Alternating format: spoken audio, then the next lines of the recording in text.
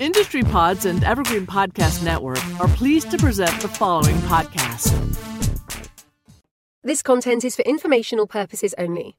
You should not construe any such information or other material as legal, tax, investment, financial, or other advice. Nothing contained on here constitutes a solicitation, recommendation, endorsement, or offer by Draper Goren Holm or any third-party service provider to buy or sell any securities or other financial instruments whatsoever. Yo, Boozer Nation, session 64 of Blockchain and Booze. I got a very, very exciting session for us planned with an iconic entrepreneur in the crypto scene, and his company Helium has been quite blowing up over the last few months, especially on TikTok and on YouTube, and you're seeing a lot of discussion on it. But before I even go there, for you guys who are new to Blockchain and Booze, cheers. Welcome to the Boozer Nation. I hope that you're doing well. If it's your first time tuning in and you're watching from Lunar Crush's Twitter, shout out to Lunar Crush. Go to meet.blockchainbooze.io, meet.blockchainbooze.io. There you'll be able to hang out with everybody that's watching live and drinking and hanging out and doing their thing.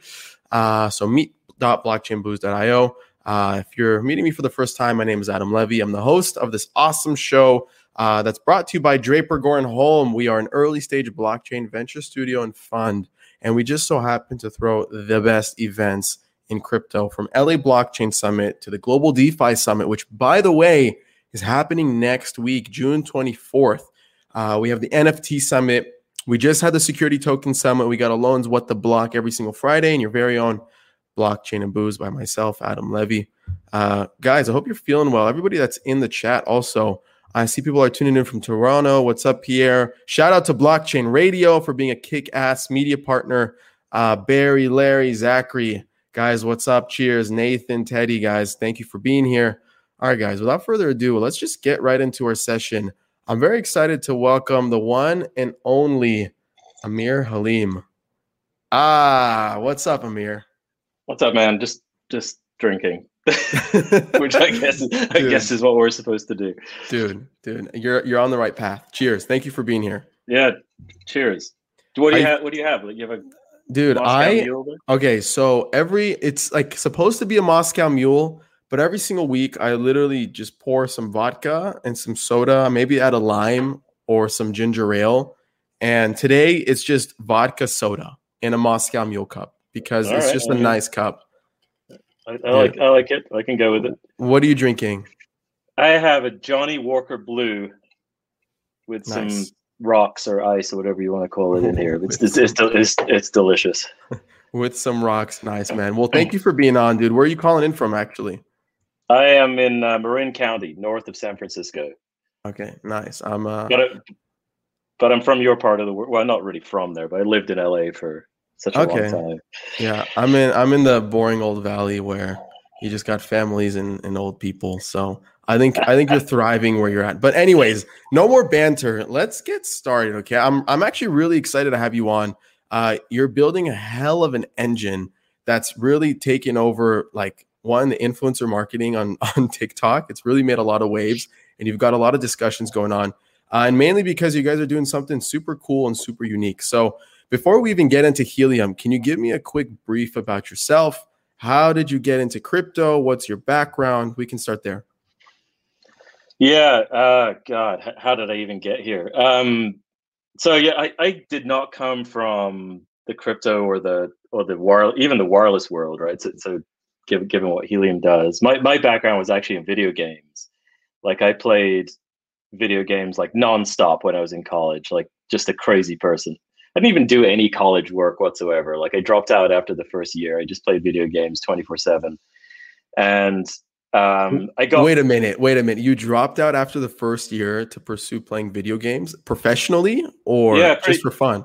Yeah, no, that's exactly. So back in those days, so I'm pretty old relative to you, but I played Quake, right, which was like the first really like online multiplayer game. Right? It was like the first TCP/IP game, right? It was like the first internet game, really. And dude, it was just like nonstop. Like, once I discovered that you could compete with other people online, like, that was it. And I just played it 24/7, like literally 24/7. I got so good at it.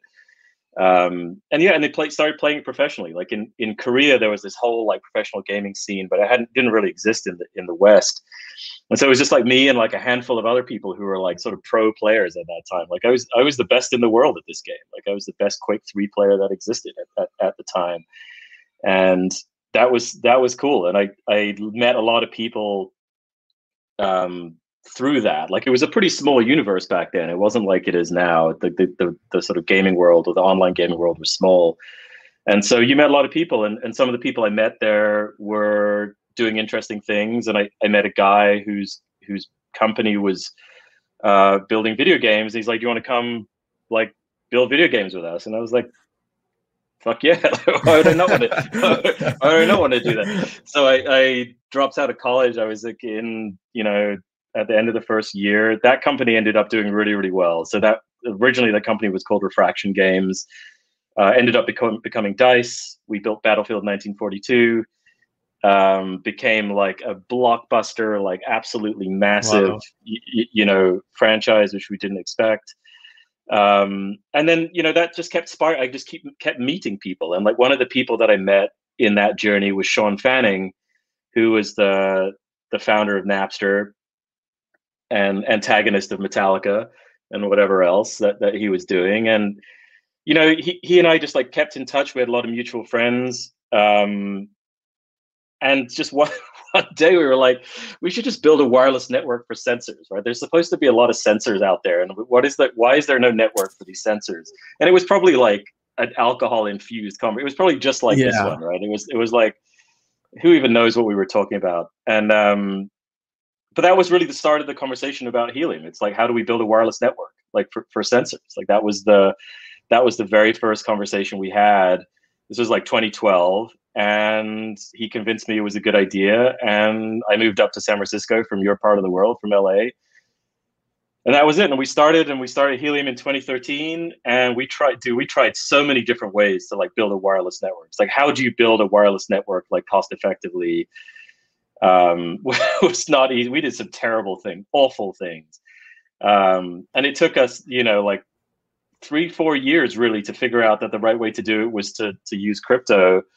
I think I read the Filecoin white paper at some point, and I just became like enamored with this idea that you could just like incentivize people this way.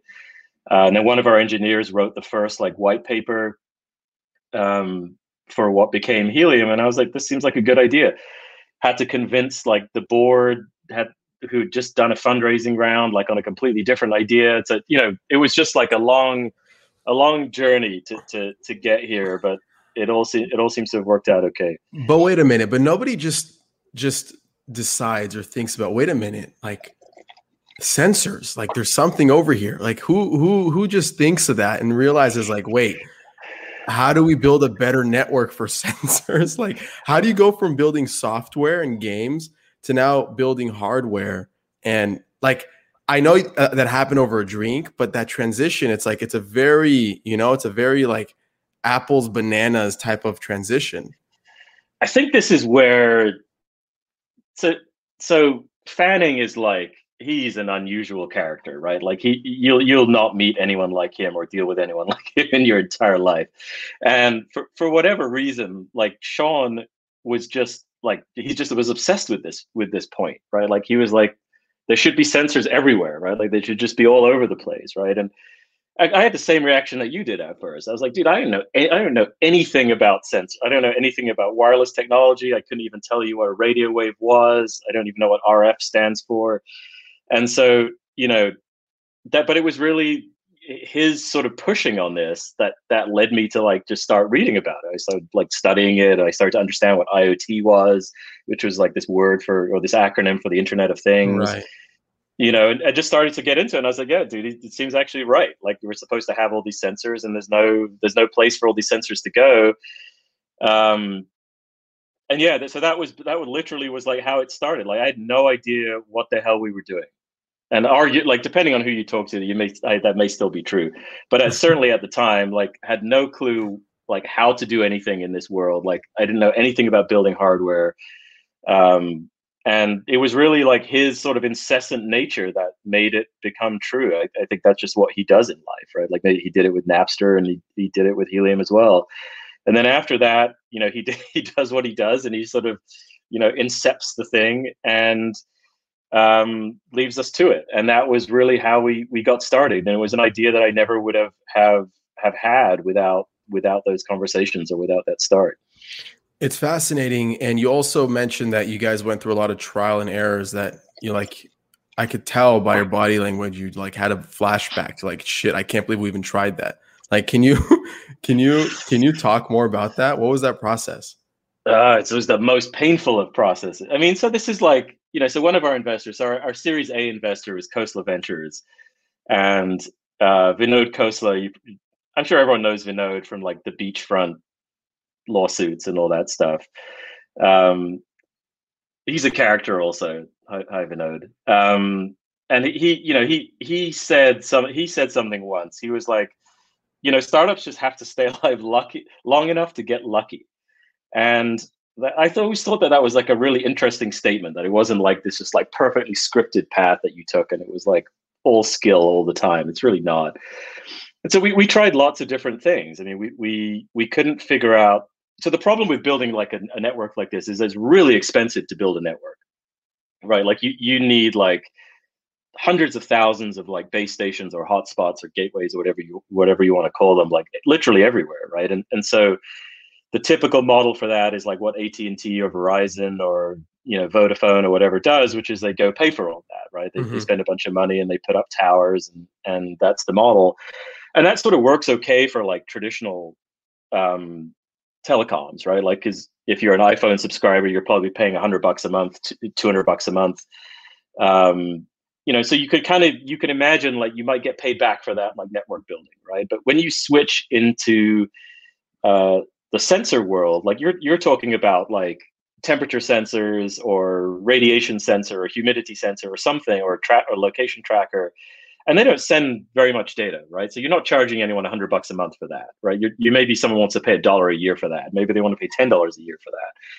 And so it's really hard to like make that work. And so at first we tried it like traditional way, right? Like we were going to pay to like put, gateways everywhere. Like that was our very clever model for like how we were going to do this. And that's just dumb, right? Like just doesn't work. And like every company that tries to do this ends up in roughly the same place. And, lots of companies have tried. And I mean, like, no disrespect to them whatsoever. I'm like a huge fan of all of these companies, but companies like Sigfox and Senet and guys like that tried the traditional model of like, okay, we're going to go build out this network and then we're going to go charge people a bunch of money to use it. It's really hard. And so we went that way, didn't really work out. And then we had the great idea of like, okay, what if we'd like just made specific sensors for like specific things? And that's how the network built out, right? Like what if there was sensors for like hospitals, and then all of a sudden like every hospital would have coverage, and then that, would grow out that way. And again, it's just like, at some point, like our team and me were like interested in sort of like, how do you make some world changing thing? It was never interesting to like put sensors in a hospital. And so we were never like our heart was like never in doing that. And so I think when we discovered crypto, really, I mean, it was like a discovery. Like we were not early on this at all. Like I'll admit, like I knew nothing. I ignored Bitcoin completely until like 2017. Like I didn't even think about it. Like people told me they were buying it for $100. And really? I was like, whatever. Like it just, I was super late on that. I didn't understand it. I didn't get it. And just like huge kudos to the people that figured that out early on. Like it's blatantly obvious to me now, like the importance of it. But I was not one of those people. And so it took a long time for that to sort of percolate. And we would joke because we already had all the acronyms, like we had machine learning and we had IoT, and we're like, what if we put sensors on the blockchain? Like that was the joke. And then started to become real all of a sudden. I read the Filecoin white paper. I was like, this is cool, because it was like the first crypto thing I'd read where it was like, okay, they're going to try and reward people in the form of mining for the thing that the network does, right? Like if you store more files or you make more file storage available, you're going to earn more of the token rather than just like proof of work or whatever it is. Like that's actually really clever.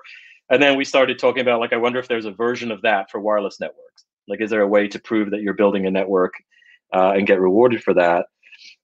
And that was really the first set of conversations in like 2017. Like we were just bullshitting on, honestly, like drinking whiskey just like this around a table, like being upset about the fact that we were building sensors for hospitals or whatever. And that was how it started. And then one of our engineers, who's now one of our VPs of engineering, like decided like he was just going to take matters into his own hands, wrote the first version of the white paper. I looked at it, I was like, it's just fucking genius. And then became like, how do we convince the company's board effectively that this is a good idea? And because that was the hard part, right? It's like a bunch of investors, really good investors like Google Ventures, Costa Ventures, like First Smart Capital, like the best VCs had invested in what we thought we were doing. And I now have to go tell them, like, that thing we thought we were doing that you gave us like, $30 million for or whatever. We're not going to do that anymore. We're going to build a blockchain. And crazy. Yeah. And so that's basically how that went. That's how that goes.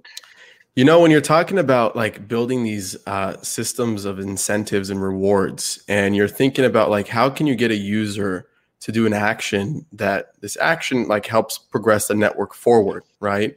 And when you're reading the Filecoin white paper, and I've never read it, but it's actually a very smart way of gamifying kind of participation and rewarding people for committing certain actions. And you want people to put more hotspots. These hotspots are expensive. You want to create a vaster network of connectivity. Let's just reward them for doing that and give them a cryptocurrency that has value, that actually has done quite well over the last few months, like without not shilling that price too much, but just talking about it from the whole system itself, right? When you guys were kind of designing the system, were there any concerns that kind of came to mind right away that you're like, shit, like if we actually end up hitting this route and we end up going with this, wait a minute, we may run into this wall that might be hard to overcome and climb over. You know what I mean? Like, did you encounter any of that kind of building this out and designing it? Oh yeah, I mean we're we still deal with it every day, and one of the hard parts about Helium and what Helium tries to do is that it involves like the real world, right? And so you like in other blockchains they call this like the Oracle problem, for example, right? Like and the simplest version of it was like how do I reliably know what the weather is in a certain place, right? Like that would be the simplest example of like how would I get a provable on-chain temperature. And in our world, it's like the worst possible example, right? Because we have a bunch of stuff that is in the real world, and somehow we want to try and prove that it's actually there. I mean, that was the whole point, right? It was like we knew that it was going to take a long time for sensors to come. It was going to take years for sensors to come and use this network. And so we had to figure out a way to like reward people for building the network in the first place, right? Like that's the magic, right? Like Bitcoin started this, and Filecoin was an extension of it, and there's lots of other great examples along the way. And to me, that was what was so special about it, though, was that you rewarded people for doing the thing, and you did it before there was like usage, and then the usage kind of came, and like everything in startup lore and like business lore tells you that this is a terrible idea, right? You should never just like build it and it will come. Like it's like never a good idea. But in this case, it was like, it was the only way that this could possibly work, right? Because people aren't going to start building sensors, they're not going to start building applications, they're not going to start building products until there's a big network. Imagine if you had an iPhone and only worked in your house, right? And as soon as you left your house, it was like dead, right? Like no one would find that to be very interesting, right? And so you have to have like this very broad network. And so, there are really hard problems to solve there. And some of them are not well solved yet. Like some of them are like works in progress. Like how do you continually prove that hotspots are where they say they are, that they're actually creating coverage? Mm-hmm. These are like really difficult things to get done well. Mm-hmm. And I think that the thing that I really like about Helium and the way that it's progressed is that the community is extraordinarily active. Like we got, I don't even know how many it is, like 70,000 people on the Discord server. Yeah. Right. And they're active. They're not just like, a lot of people are just bullshitting, but some people are like really active, like trying to improve the protocol and improve the state of the network. And so there's been a lot of like incredible advances in how this works and how it should work in the future that we can't come up with. And I think that's the other powerful thing about crypto is that you get this like incentivized community effect, right? It's like everyone in the community is incentivized to make it better because everyone is economically incentivized to like hold the token and like make sure that it succeeds. And so there's all sorts of like, we have this process called the HIP process, which is like a public improvement process, and there's just like amazing ideas in there. And so that's the thing I'm happiest about. I don't think we got it perfect at launch. We didn't try to either. But the community is like working diligently and hard, and so are we in trying to improve things and just sort of grow and succeed.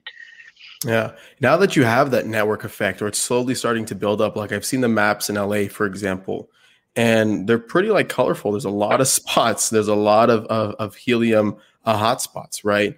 But the biggest problem that people keep encountering, and you actually approach this, like people aren't going to go build their own hardware. For example, you mentioned that, but now it's gotten to the point where it's hard to actually get the hardware to do this, right? The lead time is so extensive to an extent that, meanwhile, you want to create connectivity, you want to create a network, but for example, like from how I understand it at least, okay, and correct me if I'm wrong here because I'm not an expert on this, but getting these GPUs, right, getting these miners, it's like a bottleneck at this point, right?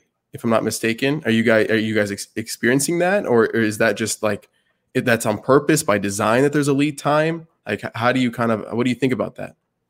Oh, it's a ridiculous problem. I mean, it's like, some people think it's by design, like for some reason, like we're incentivized to like slow the growth of the network. And, I love all the conspiracy theories. I love it. I don't love it. I hate it, but it's it's just asinine. So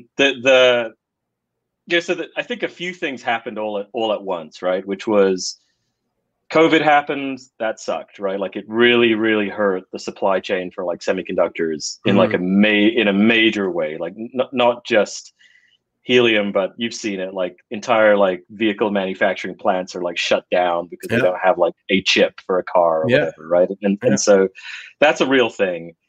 The other thing that is important in our world to think about is like the IoT space has not seen something this big like ever before. Right. And this is not me trying to brag either. Like this is just like, this is the effect of the community, like demanding this to occur. Right. And so like we've heard from the supply chain numbers that are in like the hundreds of thousands of like hotspots, right? The number that floats around the Discord server is like 300,000. Like it may be like two at least twice that number, maybe more. And no one was ready for that, right? There isn't a supply chain that says like, I'm going to deploy like 1 million IoT gateways, right? Like, it just like it doesn't exist, right? And so like everything has to ramp to support that. And one of the things that you learn in hardware that I learned the hard way is that everything is fucking slow, right? And like slower than you could ever imagine it being. And so when people say things like, oh, it's just a Raspberry Pi in a box, I'm like, you have no idea how difficult it is to procure, 50,000 Raspberry Pis and put them in a box and connect it to another thing and check it and make sure it all works and distribute it and certify it. It's hard. And so the vendors that are dealing with this now are dealing with these problems, right? Like we are in unprecedented territory for IoT hardware. And it's putting a strain on the ecosystem the same way that like Ethereum or Bitcoin mining is like crushing the GPU, the GPU supply. Like you can't buy a GPU of any caliber because like some Ethereum miner already has 200 of them, right? And so it's the same thing. And so how do you overcome that with SSDs? How do you overcome that? Like what is like a solution to that? Like, can people build their own hardware from scratch and connect to the network? Are you guys even allowing that? Like what does that look like? I mean, that's been a controversial topic, and we did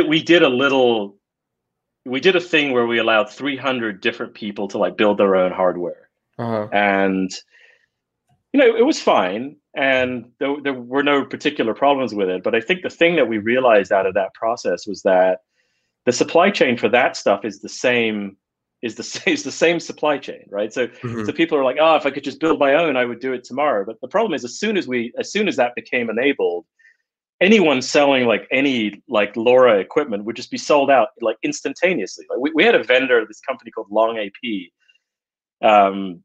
that started selling hotspots this morning. So there are like now dozens of different vendors that are looking to sell helium hotspots. We had a new vendor called Long AP they did about as good of a job as I've seen. They actually built all the hardware, like they had it ready. They didn't take pre-orders. They opened orders on a certain day, and it was just like absolutely explosive, right? Like, Yeah. and so just like instantly sold, like immediately sold out. It reminds me of like I used to stay up till like midnight to order like the next iPhone or whatever, right? It was like immediately sold out, like as soon as you refresh the page. It was exactly like that, and so.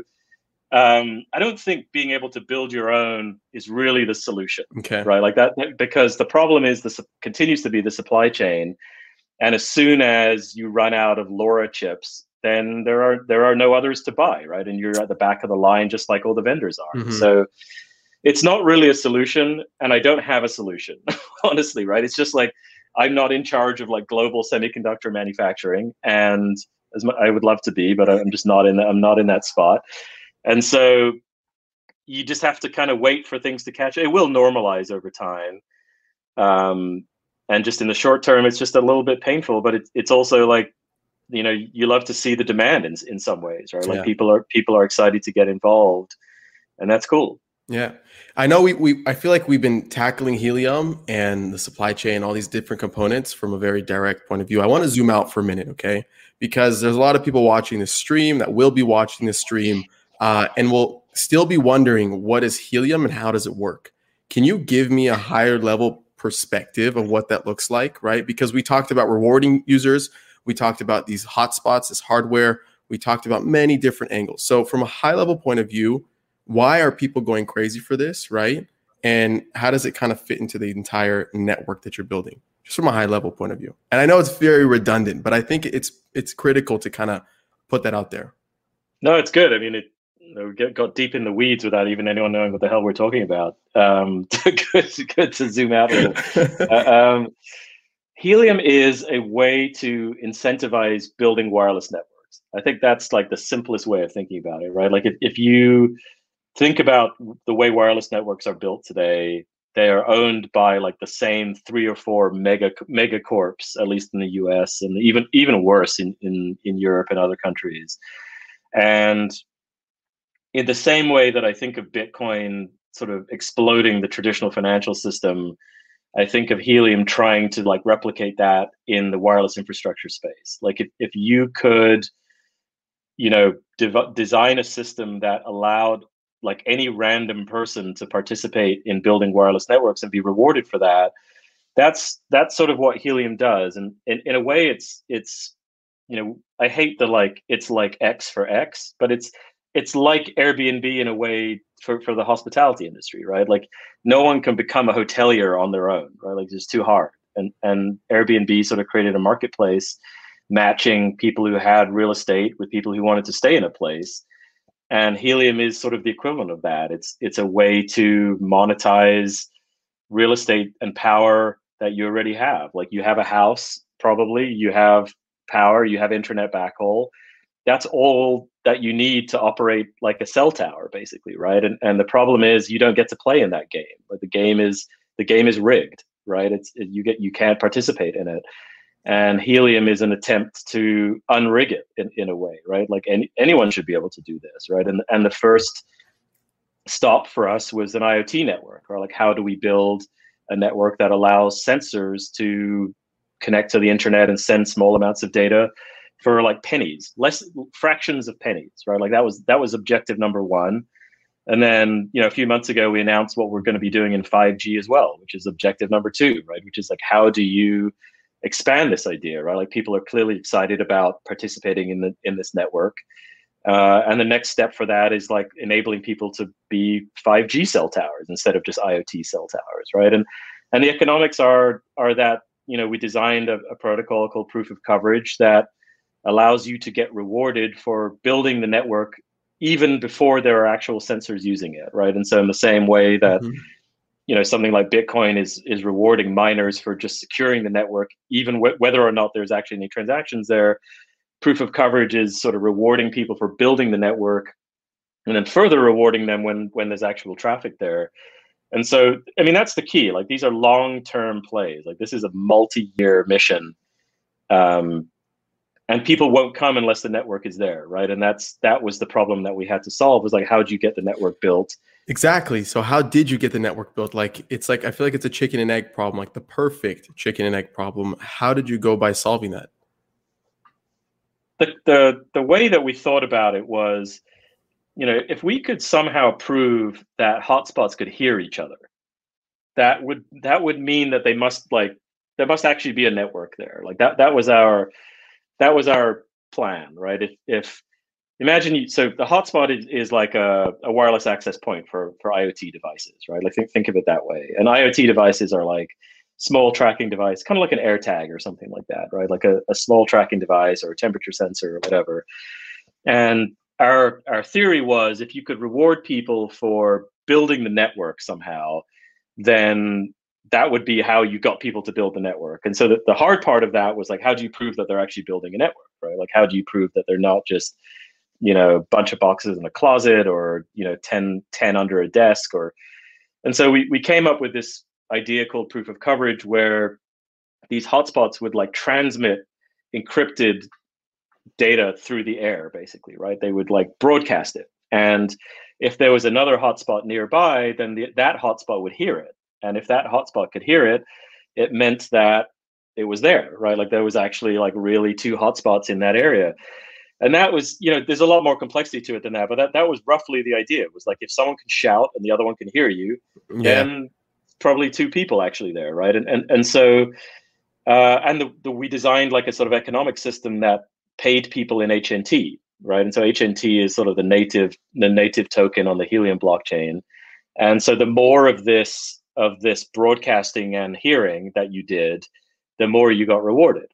And at the start, that was kind of nothing, right? Like people would buy, that was the hardest part of this. It was like, somehow you had to start, right? And US securities laws being what they are, like you can't talk about ROI, you can't talk about price, you can't talk about profit, really can't talk about shit. And so you were basically like, here, buy this $500 box and just hope for the best, right? And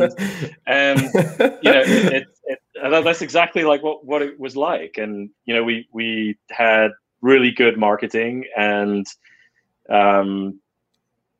just were excellent at describing the value proposition of like what you were doing. None of this was my doing. I'll give you that. I was watching your marketing, the videos that you guys created, the content, like all those guides.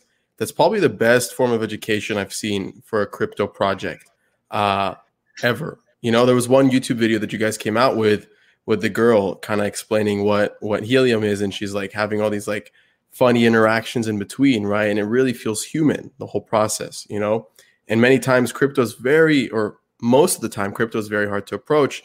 And you guys really overcame that to an extent where it's even trending on TikTok now, and people are understanding it, right? It's trending on Instagram. Humans understand it. People understand it, right? And they understand that you do an action and you receive a reward, right? It feels like people are dogs now. You sit, we'll give you a treat, kind of thing, I mean, for me, that was a very natural. The thing that was cool about crypto was like coming from the gaming world, like the idea of like status and gamification and like all of that was like very natural feeling, right? Like that's how humans are just wired this way, right? Like we like to do things and we like to get rewarded for it. And the thing that is special about crypto to me is that you let this like massive community like participate under the same kind of rules, right? And the hard part of it is at the start, where like you're buying the box and you don't know why, right? Like you're getting a thing called HNT. It's not on any exchanges. It has no value, and so I just have like so much like respect for the earliest crew there, because they really caused the market to sort of come alive, right? Like they started trading among each other. Like I'll buy them for like 2 cents or whatever, and it was all on Telegram. And we didn't participate in any of this. Like we didn't market it to exchanges. Like we didn't do anything, right? And a lot of that was because we were being very careful from a regulatory point of view, but also just because that just felt like what was correct, right? Like we didn't want to be out there shilling profit and talking about price. And like there's some other projects out there they're sort of similar to similar attempts to what Helium is trying to do that like guarantee you like $10 to $14 a day. And I'm just like, seriously, like what what are you guys talking about? Like it doesn't, how could you ever guarantee something like that? Right. Yeah. It's not how the world, it's not how economics work. And so we let it go and we just let the marketplace kind of evolve. And it just kind of did its thing, right? And it's become hugely successful, like wildly beyond anything I could ever have imagined. Like if you had told me that there were 700,000 orders for chipsets this year, I would never have believed you. And like I could just never accept that to be true. Internally, we had a goal of like, it would be awesome if we could sell, you know, X amount, right? And 700,000 right. is like vastly above X amount, right? And so right. it's just caught, this wildfire has like kind of caught on. And I don't think it's just about, there's something a little bit deeper to it, I think, than just tokens and price and mining. That's obviously a huge part of it, and it's a huge part of why people do it. But if you look at the way the community sort of evolves, like, you know, they're serious. Like people have massive antenna setups on their roofs. Dude, check this out. I have a friend that he's a new user to Blockchain and Booze, and I met him last week at the networking, and we just so happened to get in a conversation that you're coming on next week. He's like, "Oh my God, no way, that's my whole entire business. Like I have a white glove service for basically putting these hotspots on people's roofs and managing them. And there's a revenue share behind that, right?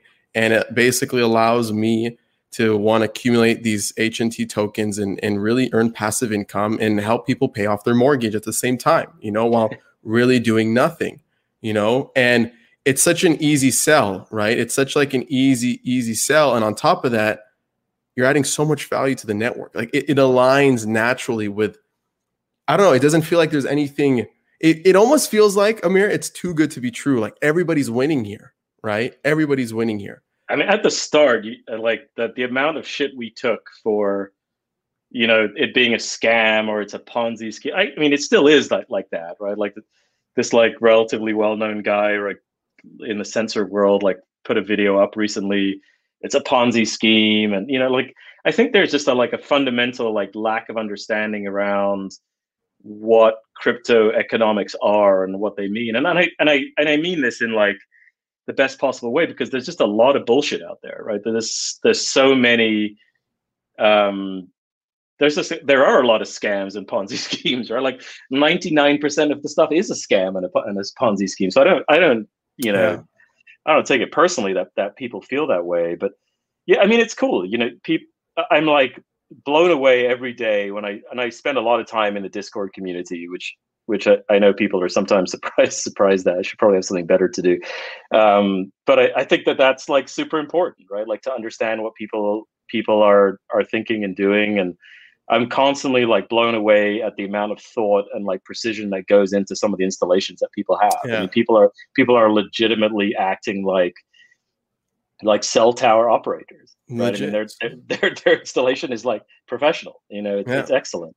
Yeah. Shout out to Noble Networks. That's the guy. But yeah, he was telling me like this is a brand new like type of business that like it's like as if he's becoming a super host. Like you referenced the Airbnb model, right? It's like you're becoming a super host on Airbnb and helping people manage their properties through your profile. You basically have the network and the supply chain, you know, connects to kind of get your hands on these devices that you can then turn and help people and provide a white glove service to that. I think it's really cool. I mean, it's the ultimate gamification thing, right? It's like people are doing this because they want to earn more HNT, right? And like that's the dream, right? Like that means it's designed correctly, right? Is that you are incentivizing people to do the thing that is the most valuable thing for the network, right? And that was the goal. And it may not be like the most. It's not like it's not done yet, but by any means, like there's so much work that still needs to happen. But the fact that people are behaving this way and that they're talking to each other and helping each other and the community is growing at the rate that it's growing. Like someone told me the other day, there were 20 hotspots a minute were being added to the network, like at one point in time. And wow. Yeah. So, I mean, that's just that kind of stuff is awesome. And I don't see it doesn't look like it's slowing down anytime soon. There's only 60,000 on the network. Only. What are the risks with being a hotspot provider that you'd say, if any? I mean, I think everyone needs to be cognizant of the fact that you're putting like a foreign device in your home network and treat it appropriately. And I think that's the same, by the way, for like a smart TV or a connected printer or literally anything. Like you put these things on your network, and you don't really know what they're doing. Like I saw the other day, Vizio, the smart TV company, sells in like Costco and stuff. Yeah. They make more money reselling your data than they do selling TVs. And so, there's just all sorts of like insidious shit like that happens. Crazy. And so, I think that's a risk. People are putting products on their network that they should just be cognizant of. Like, I think we did a really good job with our hotspot in terms of how the firmware works and it being secure, but nothing's perfect. Nothing's hack proof. And I definitely couldn't say for any of the other vendors, like we're not involved in those processes. And so you should be careful. You should be careful with that stuff. Other than that, I mean, not a whole lot, right? It's a pretty simple beast. Like stick it in there, get the biggest antenna you can in the highest place, highest place you can, and just do it. Yeah, you talk a lot about in your like materials online this word called LongFi, right? It's a keyword that you guys like to reference a lot. Can you talk a little bit more about that and what that means in relation to Helium, and how does that compare to Wi-Fi? LongFi for us was this idea of like blending a blockchain together with a low power networking protocol, right? So everyone's familiar with Wi-Fi, and Wi-Fi is designed obviously for like laptops and phones and iPads and whatever. It's a very high bandwidth, like high power consumption thing, right? Like you're expecting to plug your phone in to charge every night, right? That's just like the expectation. And IoT devices are just not like that, right? Like you're talking to like Department of Forestry or something about putting a wildfire sensor out in the field for like 10 years, right? On a battery like this big, right? Like you can't be charging that every night. And so for us, that's the term LongFi for us was like, how do you blend? How do you describe the like combination of like a low power wireless protocol and a blockchain? Because the blockchain part is actually like super interesting there, because there are things that you can do. We always talk about HNT and mining and earning, but the other interesting things that you get out of this is that, when a packet gets sent across the network, like there's actually some record of the fact that it occurred, and there's a record of like what the contents of that packet were, like in an encrypted way, right? So if someone changed them, you knew it was changed. Yeah. And so like some of that provenance stuff and like some of the routing that we do, like any hotspot can hear any packet, but still know to send it to the right place, and so like that's kind of cool. And so that's to us what LongFi means. It was this sort of combination of all this stuff that we wanted to sort of describe in some way, and people seem to understand what the letters Phi meant, and so that was sort of where we got to. DeFi, TradFi, LongFi, Wi-Fi, all these different Phis. That's right. Definitely a repeating thing in the space. You brought up the point of 5G. Obviously, that's a big that's been a big marketing push from these big like telecom companies, especially with the new iPhone coming out, Verizon, T-Mobile, AT&T, everyone saying that they have better 5G than everyone else, right? And the biggest networks ever. Though, like honestly, every time I try to, like I have the new iPhone, right? And like 5G works like shit. Maybe I'm in my area, but it just doesn't do its thing, right? So you brought up this whole concept of like you guys kind of tagging along onto that, right? That journey. What does that look like for you guys? How do you guys envision Helium with the growth of 5G, and what's your role in that?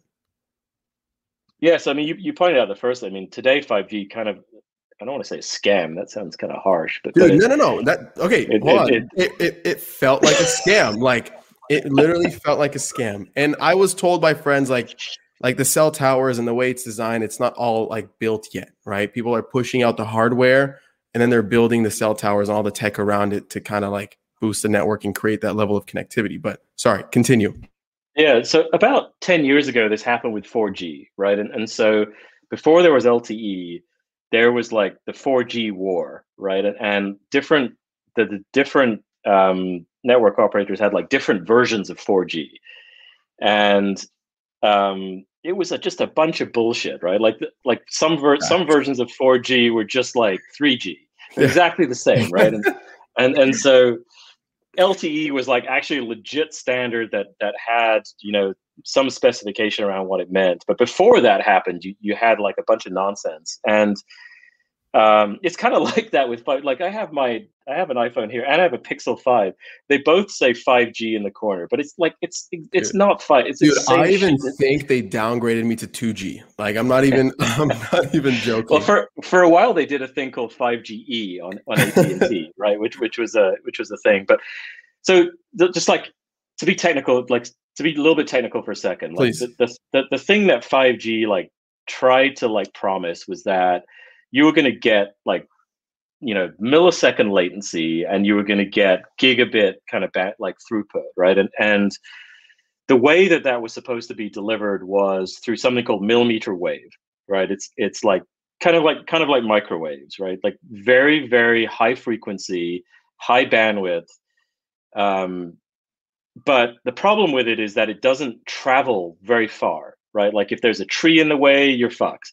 Someone closes a door, not going to work, right? Like let alone like going from like a tower to like indoors, like miles away. And so this is the problem, right? Is that was the promise of 5G was like this thing. And then the carriers were like, fuck, there's like no way that we can like possibly deploy that. It's going to cost like tens of billions of dollars if we have to put these like microwave transmitters like literally like every cul-de-sac right in the country. And so they started playing the same bullshit they did 10 years ago, where it was like, I'm just going to call it 5G, but it's the same thing that you've had for the last like 10 years.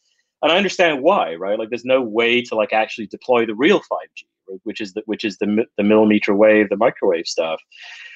And so, you know, the thing that I think is interesting, and the reason, by the way, that they can't do that is that you need like an almost infinite amount of real estate to deploy this way, right? Like you need base stations.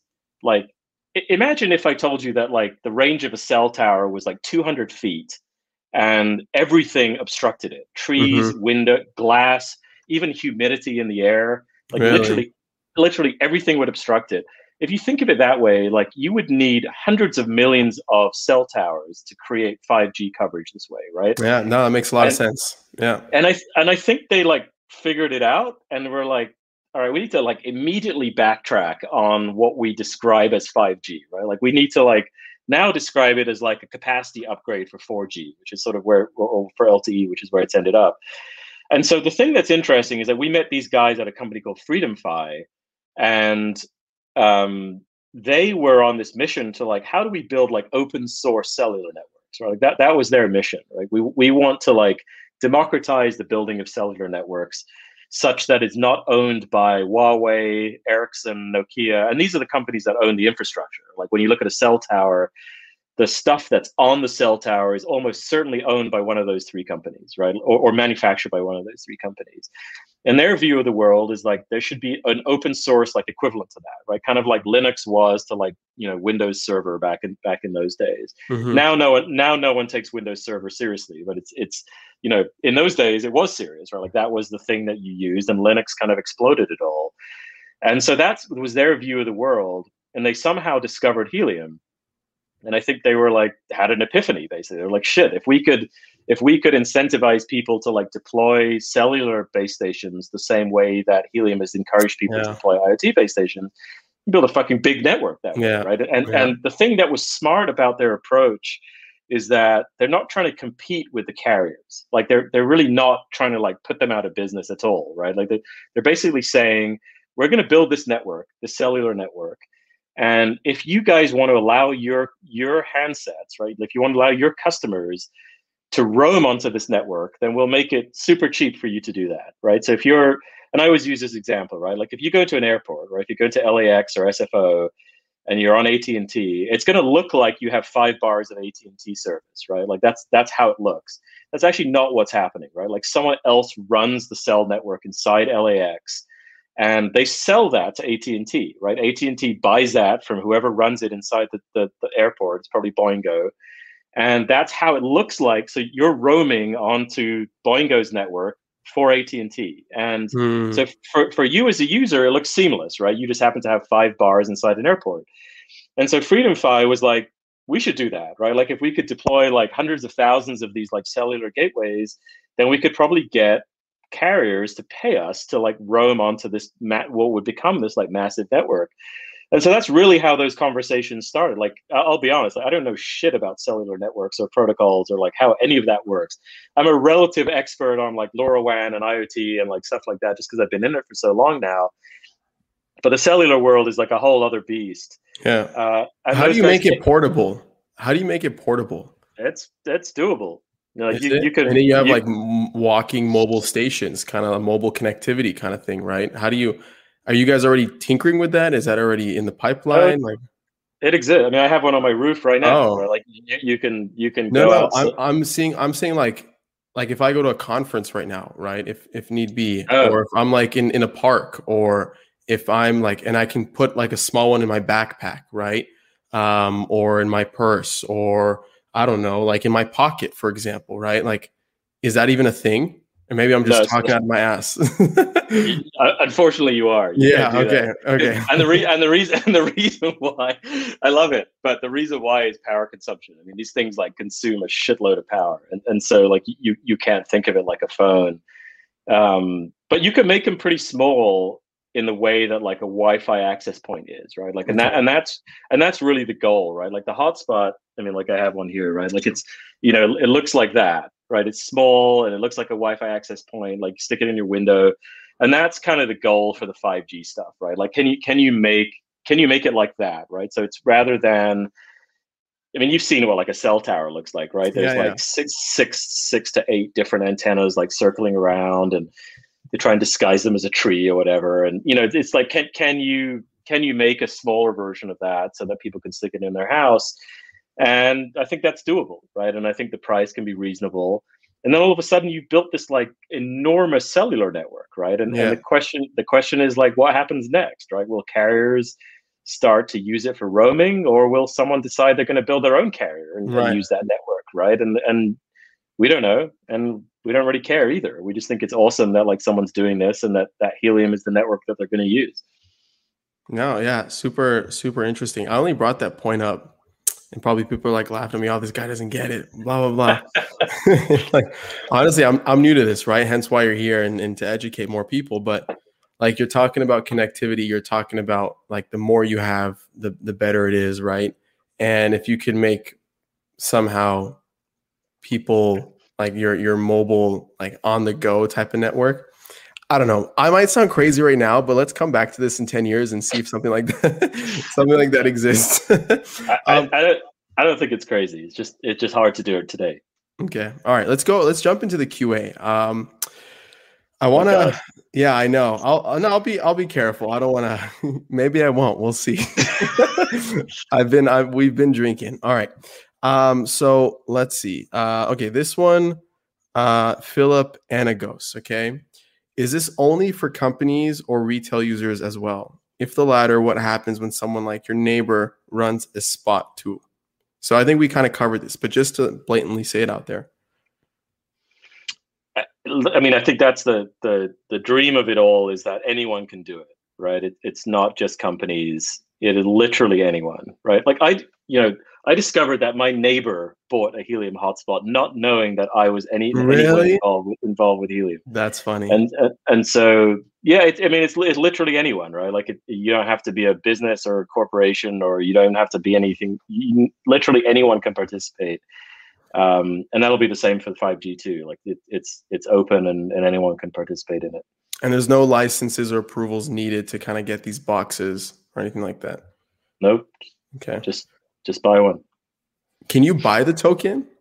Someone's asking if you're able to buy the token, because they wrote, if you can't buy the token, how do users pay for the wireless connection? I mean, you can buy the token. Okay. It's on like I don't know. It's on like a dozen exchanges, and yeah, no, it's out there. Google it. Okay. What do you think about researching your location slightly away from where you are, either for privacy purposes or to preserve the reward scale in the area? For example, someone pops up nearby. Honestly, this might be of a more like technical question. I don't quite understand it. Maybe you can kind of wrap your head around it.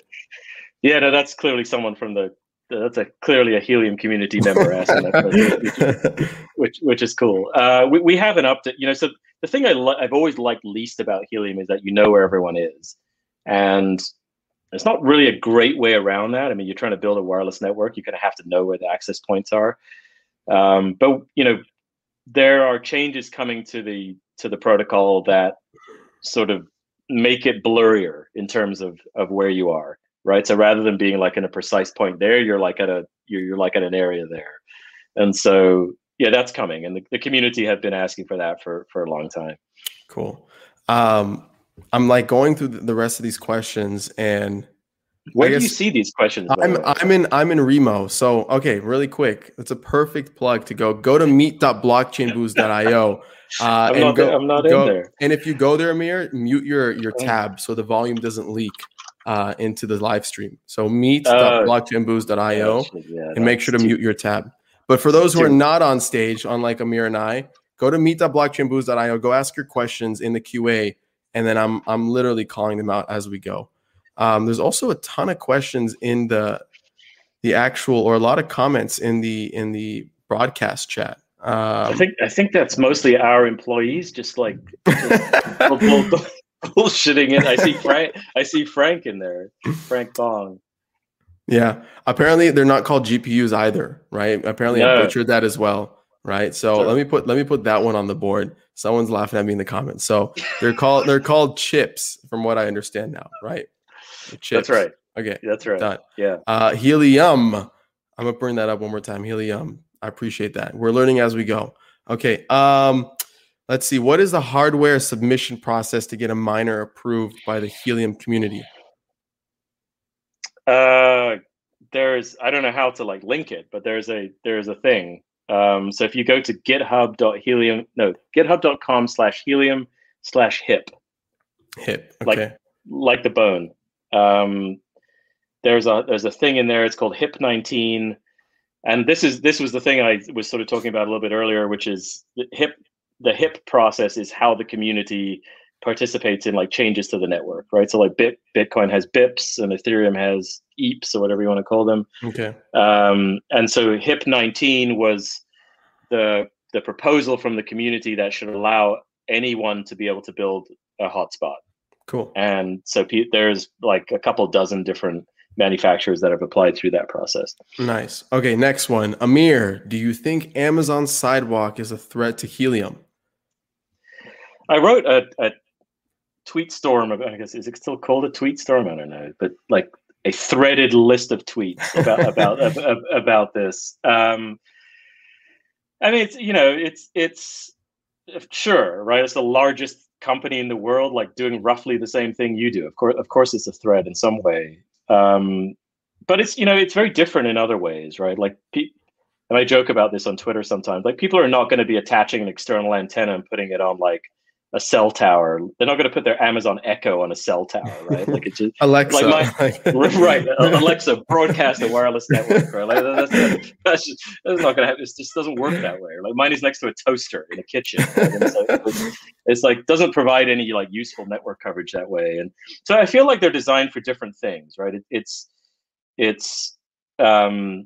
Sidewalk is clearly an attempt by Amazon to learn more about what goes on in neighborhoods and have access to more data in those areas. And to us, that's actually been hugely helpful because, believe it or not, it wasn't always, glory and success and thousands of hotspots being added.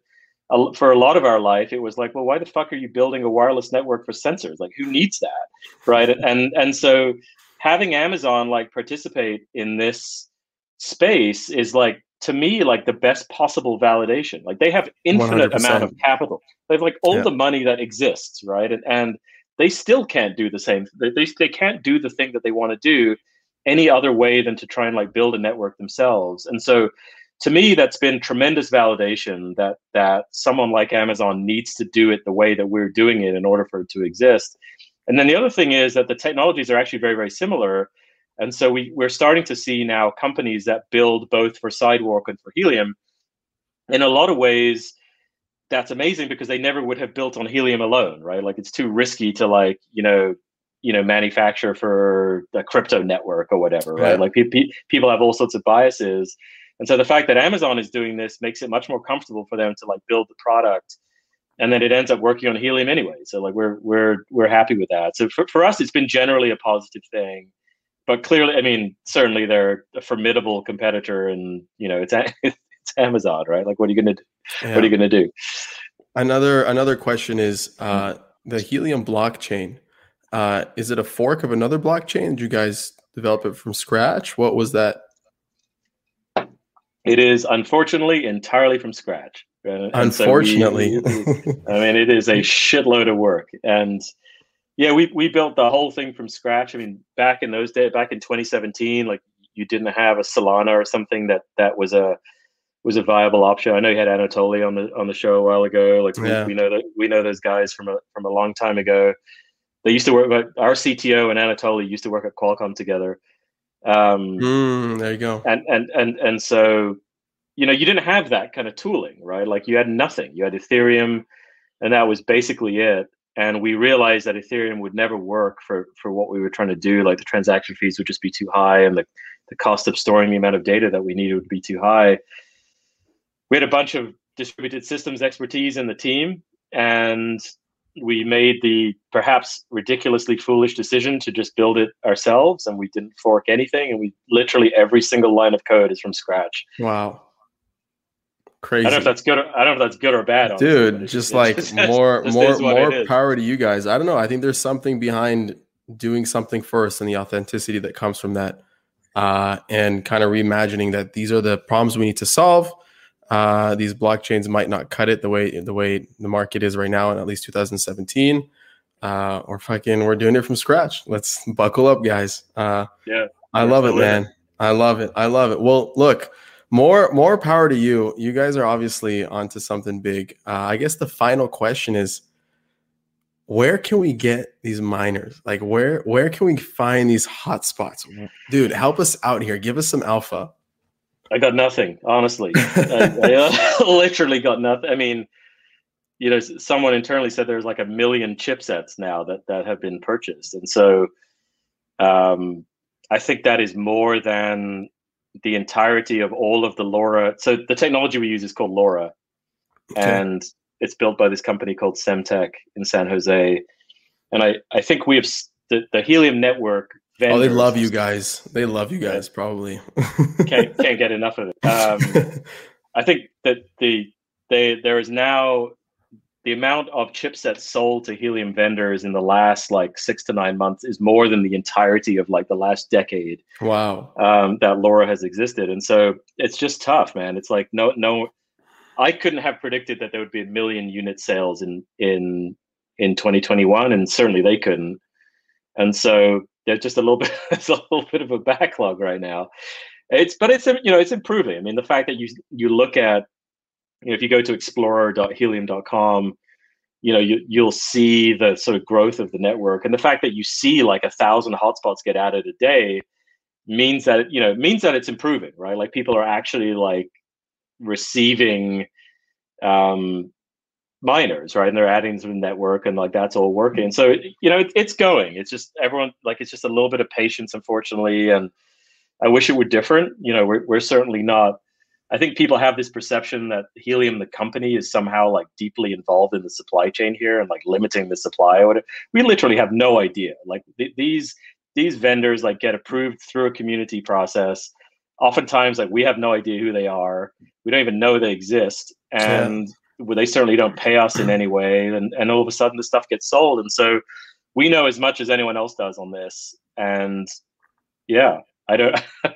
I can't. I've got nothing. Perfect. Yeah, I got nothing. Dude, cheers to you. Thank you so much for being on again. What a fun conversation. Cheers. I hope to have you on again soon at some point.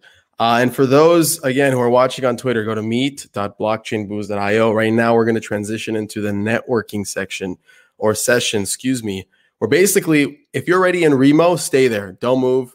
All in the stream. We'll all disperse to these tables. If you're not in there, go to meet.blockchainboost.io. When you get inside, you'll get basically thrown to a random gamified table where you can turn on your mic and your camera, and you'll be virtually sitting with other people around you and chatting, and they'll also be drinking and having a good time. And hopefully Amir will be there depending on what your schedule is like, man. But meet.blockchainboost.io. Amir, thanks again, man. I hope to see you again, and best of luck to what you're doing. I hope to get my hands on a hotspot sometime soon. But I'll let you know if I do, and I'll send you a pic with it. But again, awesome. meet.blockchainboost.io, guys. Meet.blockchainboost.io. We'll see you next week. This has been a production of Industry Pods in association with Evergreen Podcasts Network. Hear this and other industry pods at evergreenpodcasts.com, your favorite podcast app, or listen at industrypods.com for your #1 virtual conference podcast experience.